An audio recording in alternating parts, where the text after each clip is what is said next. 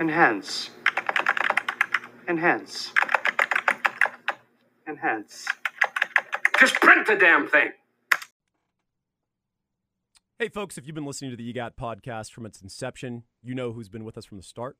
That's Gabe Winslow at 832-557-1095. He is a fantastic mortgage broker and a great partner for your financial needs. Kevin, when you go through life, do you like to have just one option or many options? Oh, that's an easy one. Many options. Many options. Yeah, it's funny how that works. It is funny how that works because optionality is key in setting up your financial future, and certainly is key if you're getting a home mortgage. Yeah. Why do I mention that for Gabe? Well, Gabe is a private mortgage broker with the ability to access 100 different lenders.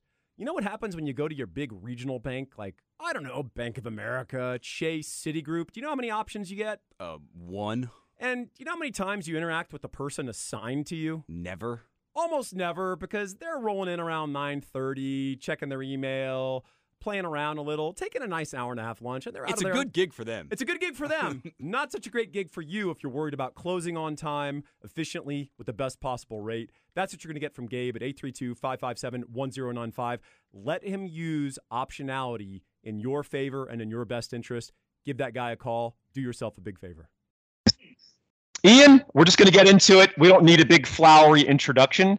I think people understand what we're doing now. We're doing a spring break down with Ian Boyd.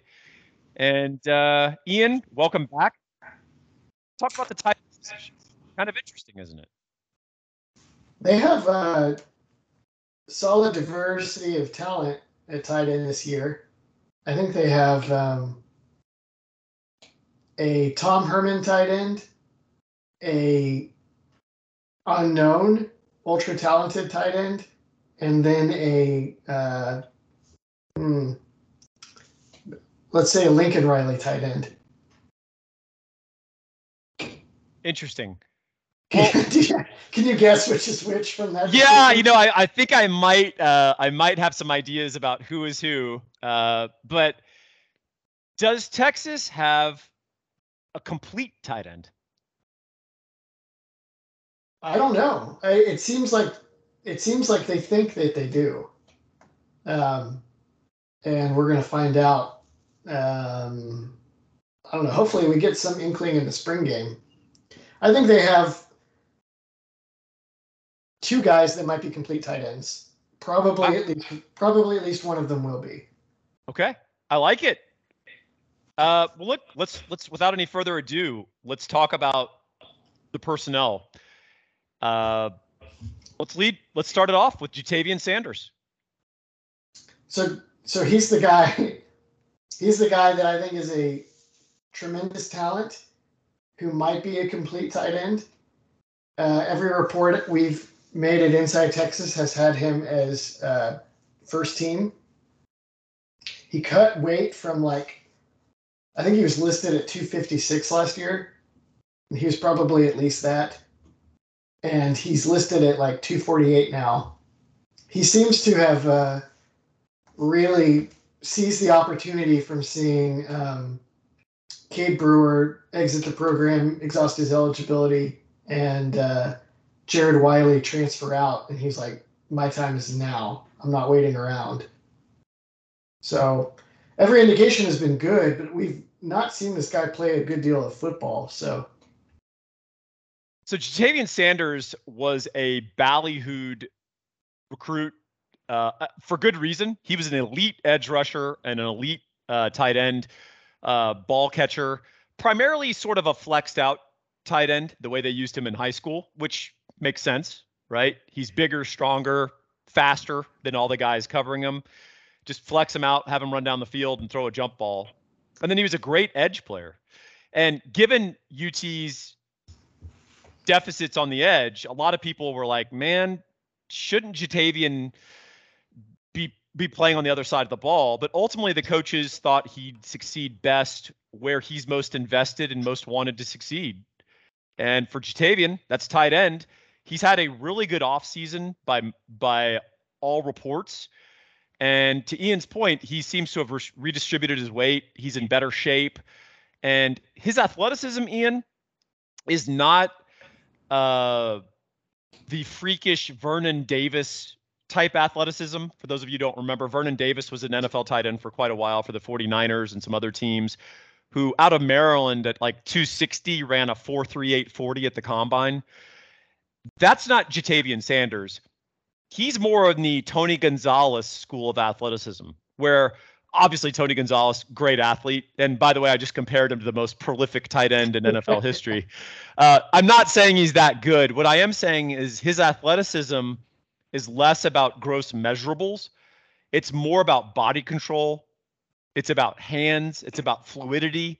These things that don't always get captured easily in a Spark score. Do you know who he reminds me of? Bring it. Jalen Wiedemeyer. From A&M? Yeah. The undrafted guy? He's not yet been undrafted. He just ran at the A&M Pro Day and posted just horrendous numbers. Didn't he run like a 5.040 or something? Yes. But if you see him in games, he's very fluid and open a lot. He's exactly what you're describing. He's a big, thick dude. He's actually a decent blocker when he wants to be. I'm not sure how often that was last year, but the year before it was at least occasional. And yeah, just always open and then catches the ball and it's thrown near him.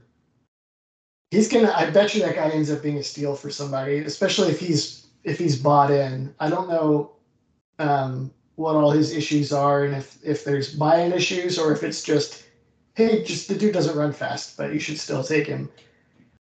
Jatavian Sanders might be faster than that, I think. I think he would run better than a 5.0, but yeah, very much to your point. He's going to be open. Whatever his 40 time is, he's the kind of guy that's going to be open. I think the point we're making, I don't think he's running a 5.0. I think right. I think the idea is that we're so used to thinking of great athletes as a 4.4, 4.5 guy. Mm-hmm. Understand that there are great athletes who run a 4.75, who run a 4.80, and their athleticism is about their ability to control and manipulate their body. Do you know who my favorite example of that is? Nadia Comaneci. Trayvon Boykin ran a 4.8 at the combine. And what, like 1,000-yard rusher as a quarterback at TCU, probably, he right? was untouchable. Yeah. No one could get their hands on him. Sam Ehlinger too. Sam Ehlinger was not untouchable, but it was awfully hard to get him. And he ran he's always been a 4.8 guy dating back to Westlake, but he knew where to move, and he was quick enough to do it. Yeah, another example of guys like that is every star running back at Memphis ever. They don't really test that well, but you see him in games and you're like, holy cow, that dude is freaking quick. Mm. Who's the Bills starting running back? I was about to say the Boise State running backs in Peterson's heyday were all like that too. But it's the Devin Singletary. That's the guy I'm thinking of. Yeah. All right. Well, so Jatavian, here's the question. We think he could be a complete tight end. Complete meaning, of course, he's a receiving threat and a blocker. What about the notion that Steve Sarkisian doesn't use the tight end that much in his offenses? Historically, he has had some productive tight ends, certainly at USC. He's also had plenty of tight ends that didn't really see the ball much. Is that a function of Steve Sarkisian's offense, or is he just throw the ball where the talent is? He had a guy at Atlanta. Now I can't remember who it was. Algie Crumpler? Was it Algie Crumpler? Yeah, maybe. I don't know. Well, whoever it was that they had at Atlanta, they would flex him out and throw RPOs to him. So it kind of seems like one of those things where I thought Jared Wiley was actually a pretty gifted receiver, but Sarkisian seemed to think that there were other options to throw to that were more worth his while. So I do think he likes to use the tight end as a blocker quite a bit, but I also think some of that is a reflection that some of his low tight end production numbers you see it like some of his guys at Alabama or certainly Texas's guys last year. I think some of that was like, yeah, I could have drawn up more throws for Cade Brewer or Jared Wiley, or I could throw it to Xavier Worthy and hand it to Bijan Robinson. I suspect that was what was going on, and that it's not necessarily a function of his scheme. I think you're right. I also think that looking at the optimistic upside of this offense, if you have Xavier Worthy dominating and concerning defensive coordinators outside, inside, wherever he's lined up, you have a good tight end who's a big catch radius, can adjust, can run good routes, go get the ball, in Jatavian Sanders. And then you've got Bijan Robinson coming out of the backfield. You've got this layered sort of receiving. People think of receiving threats in terms of the spread, meaning the wide receivers across the line of scrimmage. There's also another layer of receiving threats, which is your wide receiver, your tight end, your running back, and where they're running and what parts of the field they're typically catching the ball, and the stress that puts on a defense, because one of your linebackers is covering that running back or tight end, are they not? They are. And if you've got real quality at those personnel, and you've got a safety, I mean, you've got to double team Xavier Worthy. The field gets real big, and it happens real fast. Yeah, you're speaking the language of your people. You Gen Xers that grew up on Troy Aikman going Irvin, Novacek, and then Emmett or Moose or whatever that guy's name was underneath. Whatever that guy's name was, Daryl Johnston. The guy that didn't understand how roasts work. Yeah, yeah. All right, well, speaking of blocking in the tight end position, naturally, that goes to the next candidate that we're talking about, and that is Jahleel Billingsley, the talented, though enigmatic transfer from Alabama. We're supposed to throw in enigmatic or something like that to understand Jahleel Billingsley's lack of it not ever clicking fully with him. Billingsley weighs 215, 220 pounds, Ian. I noticed that. Who's he going to block? The substitute linebacker that some foolish team plays against 12 personnel without realizing that they should just stay a nickel. That is the correct answer. I mean, he's actually he's a little better than that, but yeah, go ahead. Yeah, so you had written a really good article on Inside Texas talking some of these options. And, I weighed in on the thread and made the observation that, hey, look, Jahleel Billingsley can screen someone, meaning he can get in the way. I mean, as a blocker, I don't mean as a recipient of the ball as a screen. I mean, he can get in someone's way. I think he can occupy someone. If anyone thinks he's going to put his hand down or even in a bunch formation, block a defensive end or even an outside linebacker in a 3-4, a true edge guy, I think you're delusional. Certainly not with the ball coming behind him. Could he be flexed out, and could he be a viable blocker on a safety, a corner? Could he even crack on a linebacker? Although you're not really allowed to crack back like the good old days. Yes, but the best Jahleel Billingsley weighs in the 230s or like maybe 240, and I don't think it's 215. So I don't know. Thoughts? I wonder what he played at last year. More. I think that was one of the arguments with Saban. So, real quick aside, Nick Saban has been losing a lot of guys to the transfer portal.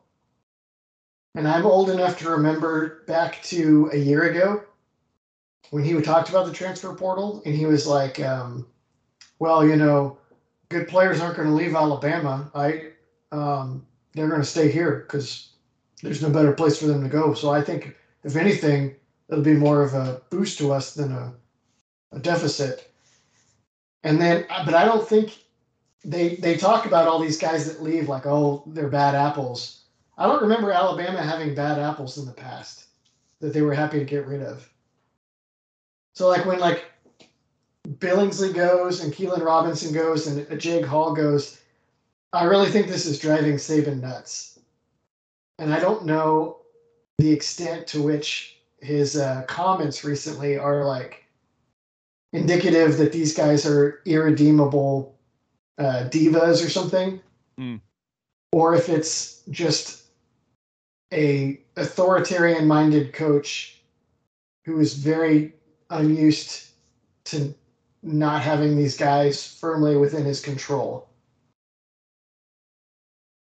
You know, Bama's a machine, and it's uncaring about its inputs. And their attitude is, yeah, Alvin Kamara transferred and went to Tennessee, probably wasn't even fully utilized there. And then now he's, one of the best. Was definitely not. But now he's one of the best 5 running backs in the NFL.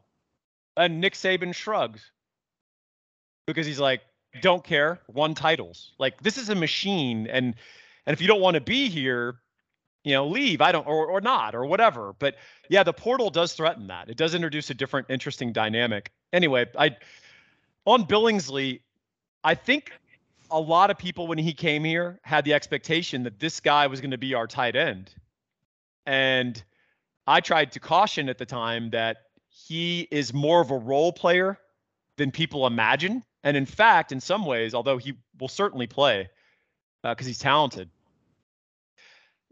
it may be more useful to think of him as the backup, the de facto backup to Jordan Whittington at the slot or as an inside receiver.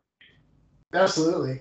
I actually thought when they got him, they were after Mario Williams as well, and they were after Nayor early, and then Nayor was like, "I'm going to Tennessee," and they zeroed in on Mario Williams, and then Mario Williams went with Caleb Williams to USC, and I was like, "Okay, Billingsley is going to be the starting slot. They're going to play quote unquote 12 personnel, and he'll come in and block every now and then." But he's going to be flexed out a ton, and he's basically going to be the de facto slot. Well, then they got Nayor, who by all accounts is terrific. And then Jordan Whittington is just having a tremendous offseason. So I'm with you. Now I think Billingsley is kind of relegated to backup slot receiver. Interesting that a position we've had a lot of complaints about, at least in recent years, has a level of depth and potential. Look, I understand potential is a fancy word for you haven't done anything yet, but there's a level of depth and potential that if you really look at it without a jaundiced eye, there's real upside in this crew. And that feeds into the next guy who's going to be probably forgotten on the depth chart, at least early. He may work his way into the lineup. That's Juan Davis. Oh, yeah. Yeah, you're like, oh yeah, he's still on the team. What is he listed at now? Because I thought he pulled a Billingsley, and he on the spring roster he was listed at like I want to say like 216 or something. Yeah, he's listed very at untight end, like 6'4", 218. Yeah, that's not very. Well, he's not 6'4". No, he's like 6'2", right? Yeah, that would be worse if he was actually 6'4". You're exactly right. Yeah, I mean, basically that's the size of little Jordan Humphrey, right? It's funny, there in football, you always have this thing. It's like dating apps. They say that men under 6 feet tall always pad their height by at least 2 inches. That's the average. And the more you're under, I think 5'9" was the trigger height. The more you're under 5'9", you pad your height by 2-3 inches, almost guaranteed. Whereas if you're 5'11", you'll say, I'm 6 feet tall. But then once you get over 6 feet tall, you don't feel the need to pad your height anymore. If you're below 5'9", what was the tendency to go? If you're 5'5", you claim you're 5'8". Interesting. Yeah. And I kind of feel like that for tight ends. You don't want to get, everyone wants a 6'4" to 6'6" tight end. And if you're a 6'2" guy, I think there's a lot of pressure. It's the dating app factor of the tight end position that you want to list yourself as 6'4". Mm. Well, look, I always took the opposite. I'm 5'8", and I've never used a dating app, but never seemed to be much point in trying to inflate the height. But then I actually interacted with people in person before I was married, so it's a little different. Now I have 3 kids, so from an evolutionary perspective, this is all I can go now. There's no point. your desire to meet people in the real world is bizarre, Ian. All right, well, back to the real world of the tight end position. Juan Davis, is he just a fairly interesting, talented guy who might be on the outside looking in?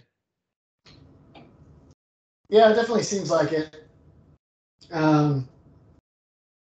He actually looked solid as a blocker last year. They would use him. I mean, this was against like Rice or some such team, but he had some. He looked like he was about it, as the kids would say.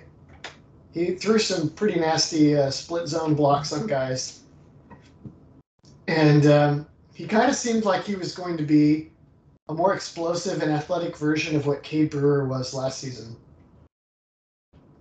Now it doesn't seem like that role will necessarily exist in 2023 because 2022, because they have too many mouths to feed with Billingsley and Sanders and all the running backs and receivers. So I kind of wonder if he's kind of developed for the Cade Brewer role, but kind of shelved until the future season.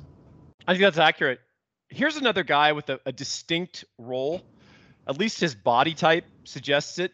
And when he came as a recruit, somewhat unheralded, at least compared to the rest of the class, people had questions about him. He got on the field and he looked pretty natural, and that's Gunnar Helm. I had to look him up because I wanted to find all the film I could of him, and it was mostly combing through games to find when they would run the what do we call the Wild Roshan package? It seemed like there was the Rocat. The what? The Rocat? Cat. Rocat. Okay. Well, that's where he saw most of his playing time was in the Rocat. They would play with 3 tight ends, and he was a pretty physical blocker. I think coming out of high school, my concern with him was he seemed like yet another guy that Tom Herman had recruited that was like a good flex tight end receiver in high school, but was just going to be relegated to blocking duties 90% of the time at Texas. And I would just be like, why don't you get somebody that already blocks, or just like convert a defensive end or something, instead of getting all these like finesse guys that have dreams of being Jason Witten, and then tricking them into becoming a fullback. But Gunnar Helm seemed like he was actually taking to that really well, and now he's bigger and stronger. Up until recently, I assumed he would start next year because he seemed like the most physical blocker of the different options. And when you have Bijan Robinson on your team, you might want to play the physical blocking tight end over the receiving tight end. That's a good point. Also, my thought is he creates a little bit of diversity in that if you play 12 personnel, 12 meaning 1 running back, 2 tight ends, the assumption is it's Billingsley and Sanders to get the receiving threat from both your tight ends. It might actually be Helm and Sanders because you want to get the threat of an effective run blocker who is a viable receiver. He didn't catch anything in the season, but he actually, I don't know if you remember the spring game, he actually showed some ability. And I think it's interesting. I think he's bigger and stronger. He looks more like a traditional tight end. And was he the second guy that you mentioned that you think has potential to sort of block and catch? Yeah, I think he's actually a complete tight end. I saw there was a fall clip. They had they had an open practice in the fall last year, and there was a strict no videos rule. and then a media person that I won't mention took some videos anyway. And while everyone was condemning this person for breaking the rules and perhaps limiting future access, I was also eagerly watching everything that he had curated from the fall camp. And amongst the things that he captured was Gunnar Helm running a really nifty route in the red zone to get open. And he looked, I think that was kind of his thing in high school. He looked very natural doing it. I don't think that he may be slower because he's bigger, or maybe not, but he looked very natural getting open and catching things that were thrown at him. So I really think I felt good about Gunnar Helm as tight end number 1 going into the season. It seems like the staff thinks that Jatavian Sanders is the better option. To me, that suggests that Sanders might be really good right now. We'll see. Yeah, getting open and catching things that are thrown at you is a good set of skills to have at the tight end position. Especially if you can block. If you can block and you can do that you're set. How many Boise State guys caught a gazillion touchdowns because they were good blockers, but they could also catch it if it was thrown at them. If you ask Texas fans who are the best tight ends that we've had, a lot of people will say, oh, yeah, they'll go back to Jermichael Finley, obviously. They'll mention Andrew Beck. There's a reason Jeff Swaim still plays in the NFL. Well, he wasn't so great at the catch things that are thrown at him part. No, but that's actually improved in the NFL, amusingly enough. But the point is, if you can block really effectively and you're a reliable guy, you've got a career as a tight end. There's some guys with a much better measurables and all sorts of other stuff who wash out of the league. But if you've got a tight end who will block, and Jeff Swaim has improved his hands and catching, there's a reason he's still playing NFL football. Can you imagine if Texas had him in 2017 or 2019? He would have been perfect for what Herman was trying to do. Yeah. Yes. I mean, I don't know how much that would have mattered in 2017. Would that have meant that we had to keep Tom Herman, Ian? Fair enough. All right. Well, here's a guy I think has all the talent in the world, honestly. And unfortunately, he can't catch a break. That's Braden Leibrock. Oh, yeah. Leibrock. Yeah, it's another O. Like, he's still on the team. He's a junior now, Ian. Yeah. And he is a very talented guy. I'm not just talking about his recruiting ranking or his high school film. I mean, people in the program will tell you Braden Leibrock is very talented. He's just always injured. And it's not, some of it's just bad luck. It could be maybe he's just not very durable, but he has real athleticism and he has real ability to adjust to the ball in the air. He has a great feel, great hands. He just can't catch a break. Are you just hoping this guy is a future gas camp winner? Yeah. I mean, or for his sake that he gives up football and tries to get his body as healthy as possible so that he's not miserable in his 40s, or God forbid his 30s with lingering chronic ailments. He was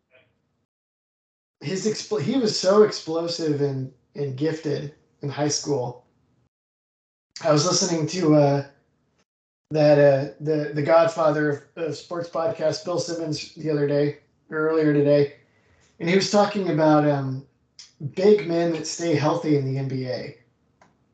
And it was just sort of this like haphazard observation, but he's like, I wonder if it's better to be a guy like Jokic that cannot jump, but then consequently is never putting any real stress on his joints and never risking like falling and landing on somebody's foot. Because when you're down in the paint and you're jumping up all the time, you're going to either wear out your body because even 7-foot bodies are not designed for the stress that 7-foot people put on them when they do things like running and jumping. or you just reduce the number of chances of freak injury where something bad happens. I think you mentioned Tim Duncan as well. Tim Duncan had this extremely extended late prime or late pseudo prime where he'd like hurt one of his knees and he couldn't run or jump anymore. And so he just relied on skills and passing and positioning and just his sheer size. But then he stayed healthy and effective for a really long time.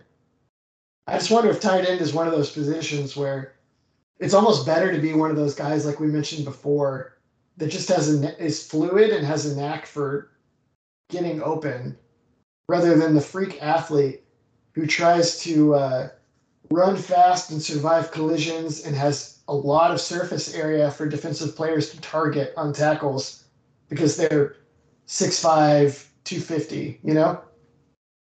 There is a strange paradox in the NFL and in football and in a lot of sports. It's the thoroughbred versus the draft horse. And the draft horse is, of course, is the thing that, you know, the big horse, the big, strong, robust horse that you find, you know, in Central Park pulling around honeymooners, right? And then thoroughbreds are these tightly wound, elite, always getting hurt, always skittish, freaking out if you leave a hose out, they'll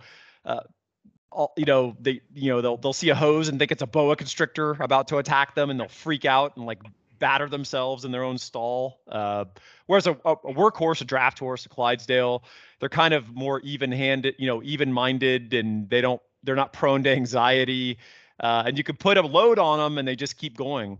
And there's something to that in football, not just at tight end, but, to your NBA point about centers, the way it often goes, particularly for a lot of these big guys, is they're either going to play 3 years and get injured and never be able to really play again and get back, the Bill Walton, or they're going to play 20. And that's the Kareem Abdul-Jabbar, Robert Parrish, Tim Duncan, all that. It's an interesting observation. And there is something to that. When you're too tightly wound, that can make you more injury prone, right? There's a famous story about Deion Sanders where a physical therapist was like, hey, I know you're fast, but I want to work on you and stretch you out and massage you and do some things to, help you. And it's going to make you even faster and more durable. And the guy said, like, Deion Sanders is one of the tightest athletes he'd ever worked on. And right after he did it, Deion ran slower. And so Deion is like, hey, no one's ever going to, I'm wound tight. That's why I run so fast. And, I'm not trying to get, yoga into my, regimen. It seems to be working for me. So anyway, yeah, we're going off the trail here, but there's something to that, Ian. I do think there is something to it. It is not a coincidence that, Tony Gonzalez played 18 years in the NFL or whatever the hell it was. It's because his athleticism was more discreet and more refined than just gross measurables. Yeah. That's what the guys get excited about in recruiting, though, right? Is we're all guilty of this. Like, some enormous kid in high school recently ran, I wish I could remember his name or his time, but some enormous defensive end prospect. He ran a 10.3. Ran a 10.3 at like what, 6'5", 250 or something, 240? Yeah. And so everyone like oohs and ahs, like, that guy's going to be unstoppable on the edge. He might be. He might be the next Von Miller or whoever. Or it may be that no one has remembers who he is in a couple of years because he gets hurt a lot. Or he can't bend. He doesn't have agility. He doesn't have quickness. He doesn't possess basic football instincts. There's a recruit. Sure. I don't know if you remember him. There was a recruit a while back. He went to Ohio State and washed out. I think he transferred to Tech. Mike Mitchell. Yep. One of the greatest Spark measurable athletes in the history of Spark coming out of high school. But you watched his high school film, and I just remember being like, yeah, this guy's, you could only take him as a project, as amusing as it sounds. He just was not a natural, instinctive football player. And that happens. Hey, I did want to develop the theme a little bit about the tight end. And, sometimes people get caught up in personnel or people talk about, well, if we bring out 12 personnel, then they have to put in their base defense because they're worried we're going to run the ball.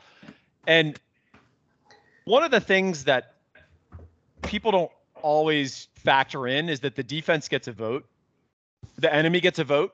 The defensive coordinator, if your tight ends can't block, they're under no obligation to get out of their nickel or even their dime and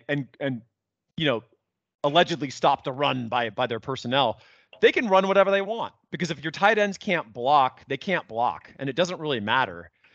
There's another aspect to it, which is, wait, sorry, to this point, if your tight end cannot block, there's a good chance that he also, if he, let's say he cannot block a defensive end or a good linebacker, there's a good chance he also cannot block a safety who comes at him from unexpected angles with even more speed. that's such a good point, Ian, because what small guys do to bigs in space, and tight end can sometimes be that big, is they don't take them on, they matador them. Yeah. They run under them, they run around them, they sidestep them, and they take advantage of them. And I've mentioned this before, but one of the most devastating open field, open space blockers I've ever seen at the college level was Martellus Bennett at Texas A&M. Because Martellus was 6'6", every bit of 250 plus, and he was a very good basketball player. Like, he could have played college basketball, and he had great feet. And A&M, this is back when they did the Stephen McGee option stuff with Francione. And they used Martellus Bennett to arc block a lot, meaning he would get out on safeties and defensive backs. And this is back when Texas, every single starter in the defensive backfield was going to play in the NFL. And Martellus Bennett, if you go back and watch those games, is planning poor Michael Griffin on his ass 10 yards down the field, because Griffin couldn't evade that guy. And then it's just a matter of physics. Martellus Bennett's 6'6", 250. He's not, and he's going against a guy who weighs 205. And that is a huge point that you just made. There are some tight ends who do excel at blocking a small, like a defensive back, but they can't block a big. But to your point, a lot of guys who can block a big may not be able to block a small. And then there's plenty of tight ends who can't block either one. Yeah. And so just because that guy may catch 5 balls for 66 yards and you go, oh, he's a star, he's a great player. Well, if you have to sacrifice your running game for that production, you end up with Jason Morrow, right? 6'6", 270 at Texas Tech, a second-round pick, goes to the NFL. The New York Jets cut him because he cannot block a single guy on the field. He can't block a small. He can't block a big. Hey, it's cool that he's 6'6", 270 and he has good hands. We sacrifice our entire running game. We're not doing that for Jason Morrow. You've brought up so many unpleasant memories. I'm kind of reeling here. I was there, and I was a student with the season ticket in 2007 for that terrible game. I do wonder, the Jets, maybe Jason Morrow never blocked anyone at Tech. Cliff Kingsbury didn't bother with that nonsense. That's right. I wonder, like, maybe the Jets misused him. I wonder if his career might have been a little bit better if they had realized. So, like, who's that guy that just came out of Florida? Freak, amazing receiving tight end that barely played tight end at Florida. I'm blanking. I know exactly what you're talking about. He's awesome. What's Atlanta, right? Yes. That guy. It'll come to us to one of us in a minute. The thing about the spread and passing game is that people, you'll look at like a guy like Jason Morrow and be like, well, if he's 270 pounds, so he needs to block so that he can set up his routes. No, he doesn't. There's nothing wrong with having if a big guy is good at getting open, just put him out wide all the time and let him get open. Don't feel like he has to be a blocker unless he finally comes up against somebody that can cover him. I mean, maybe he could. I wasn't there at Jets practices, although the Jets have hardly covered themselves in glory as a franchise for the last few years. But So, I sorry think to interrupt you. That tight end is Kyle Pitts. Kyle Pitts, great.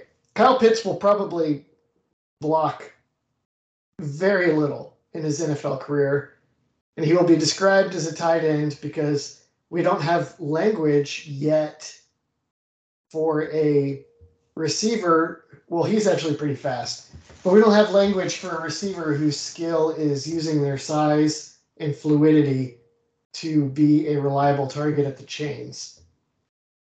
You know? Yeah, so I would say the thing about Jason Morrow is it's not just because the Jets are a sorry franchise they cut him. They cut him because his athletic abilities, partly because of his size, what made him uncommon was that he had some fluidity at that size. Yeah, and so in the college game, he could exploit that. In the NFL game, a man game, he can't because he's nowhere remotely in the athletic league of a Kyle Pitts. And so that's why Jason Morrow got cut, because he has no other utility, because he can't do the one thing that he allegedly does so well. He can't do it very well at the NFL level. And then as a blocker, he's an F. But could he not do it because he was lined up where everybody could put their hands on him before he even got out? No, they were splitting him out too, right? They were trying to use him the way the Tech used him. He can't get open at the NFL level. Fair enough.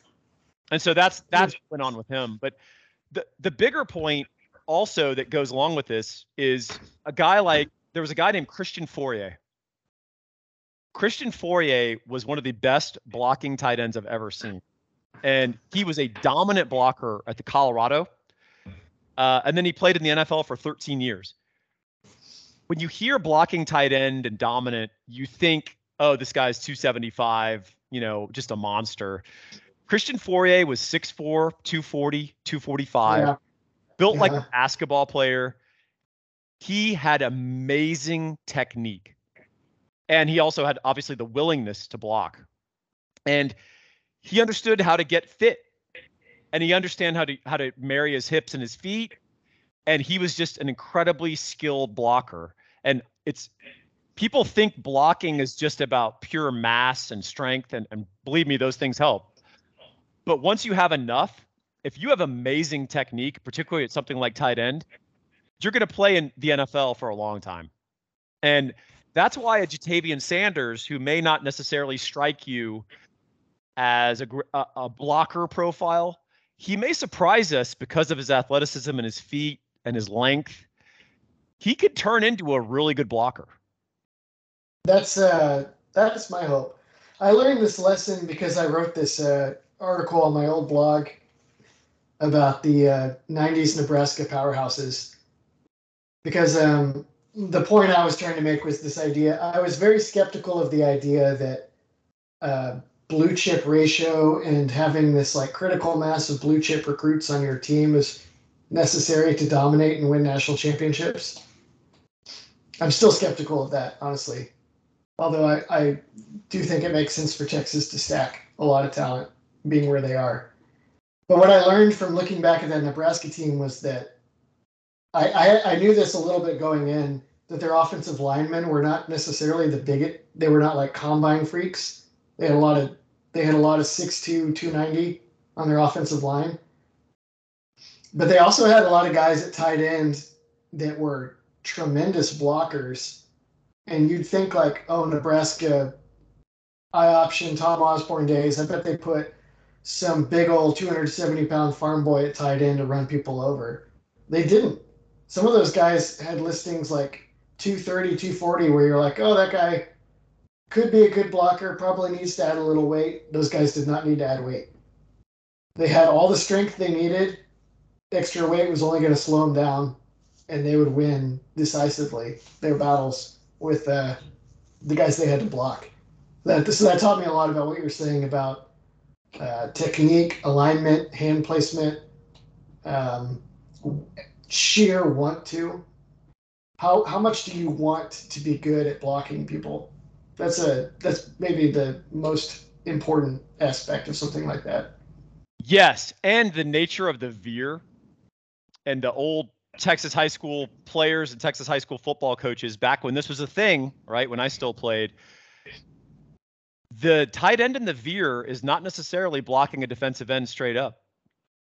They're arc blocking out there. They're looking for little guys to go put on the turf. Those are the mismatches. You're optioning that end, right? You're rendering him useless based on his read and your quarterback making the correct move. And so for Nebraska did everything, but they did everything. Yeah. I mean, Nebraska ran power. They did all sorts of stuff. The point is, you want a tight end who's athletic and a willing blocker, not just a giant monster. Yes, very much. Now, that said, there's another Texas game, if you want to bring back some bad memories. Did you ever see the old Arkansas Matt Jones game?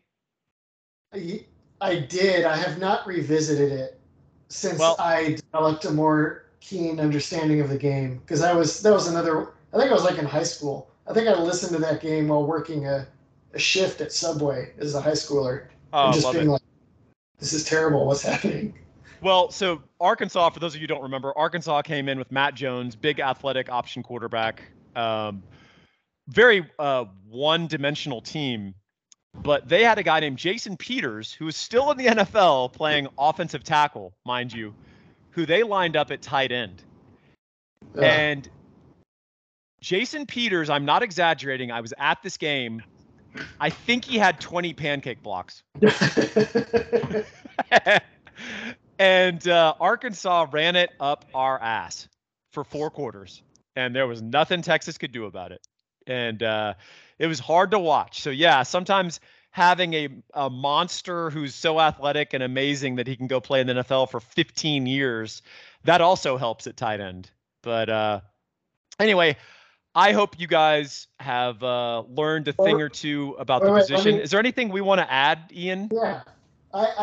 This whole point that we've been on about, athleticism and want to are much better indicators of a blocker at tight end than size and weight.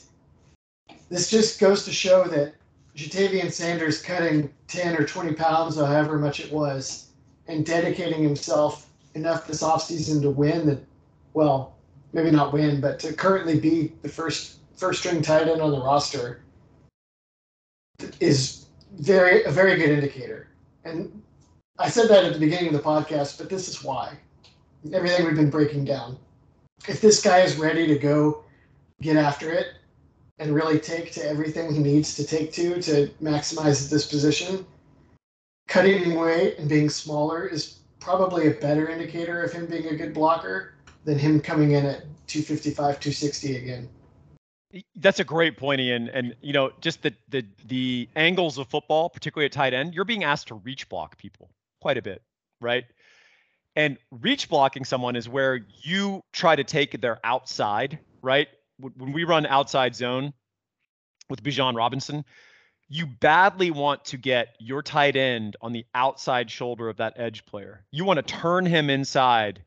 And if that guy won't allow that, then you want to kind of push him. You want to make him string it out so Bijan can cut it back inside. But the ability to reach someone, yes, strength is a factor, power is a factor.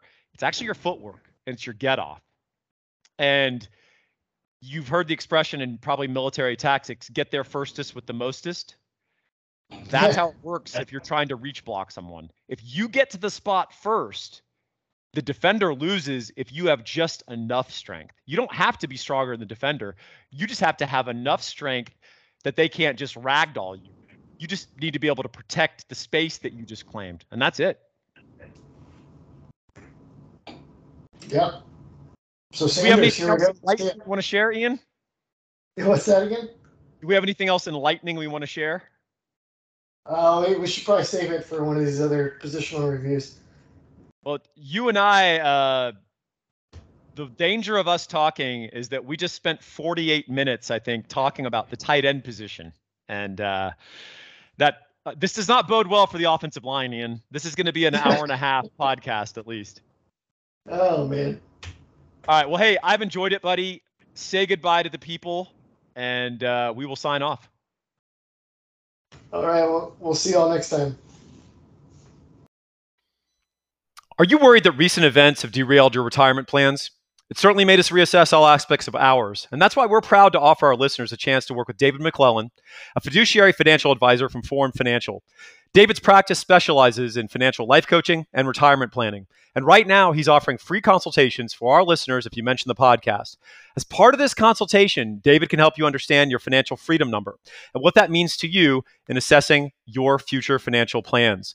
If you want to build wealth, if you want to make optimal decisions within your financial life, David is someone you need to talk to. You can reach him at 312-933-8823. Once again, that's David McClellan at 312-933-8823. He's located in Austin, Texas, but he's got a nationwide clientele. Do yourself a favor and get some great financial advice for free and see if you might want to work with Mr. McClellan. I think you'll be happy with your phone call. Hey, folks, we are living in interesting times, and particularly if you live in the great state of Texas. This is a time where interest rates are skyrocketing. At the same time, home valuations continue to increase. So if you're looking to buy a home, or if you want to refi some of that equity and take advantage of it in your existing home, this is the time to go with the very best. And that's Gabe Winslow. You can reach him at 832-557-1095, 832-557-1095, or mortgagesbygabe.com. Here's the thing about Gabe. When you have the opportunity to do business with someone really, really sharp, who's also going to look out for your best interests in an ethical way, that's who I'm always going to choose 10 times out of 10. Gabe is great at what he does. And if he is not the best solution, or his financial solutions are not the best for you, he will try to help you and advise you no matter what state you're in, no matter what your situation, because he's a hell of a nice guy and a good Longhorn. Give him a call, 832-557-1095.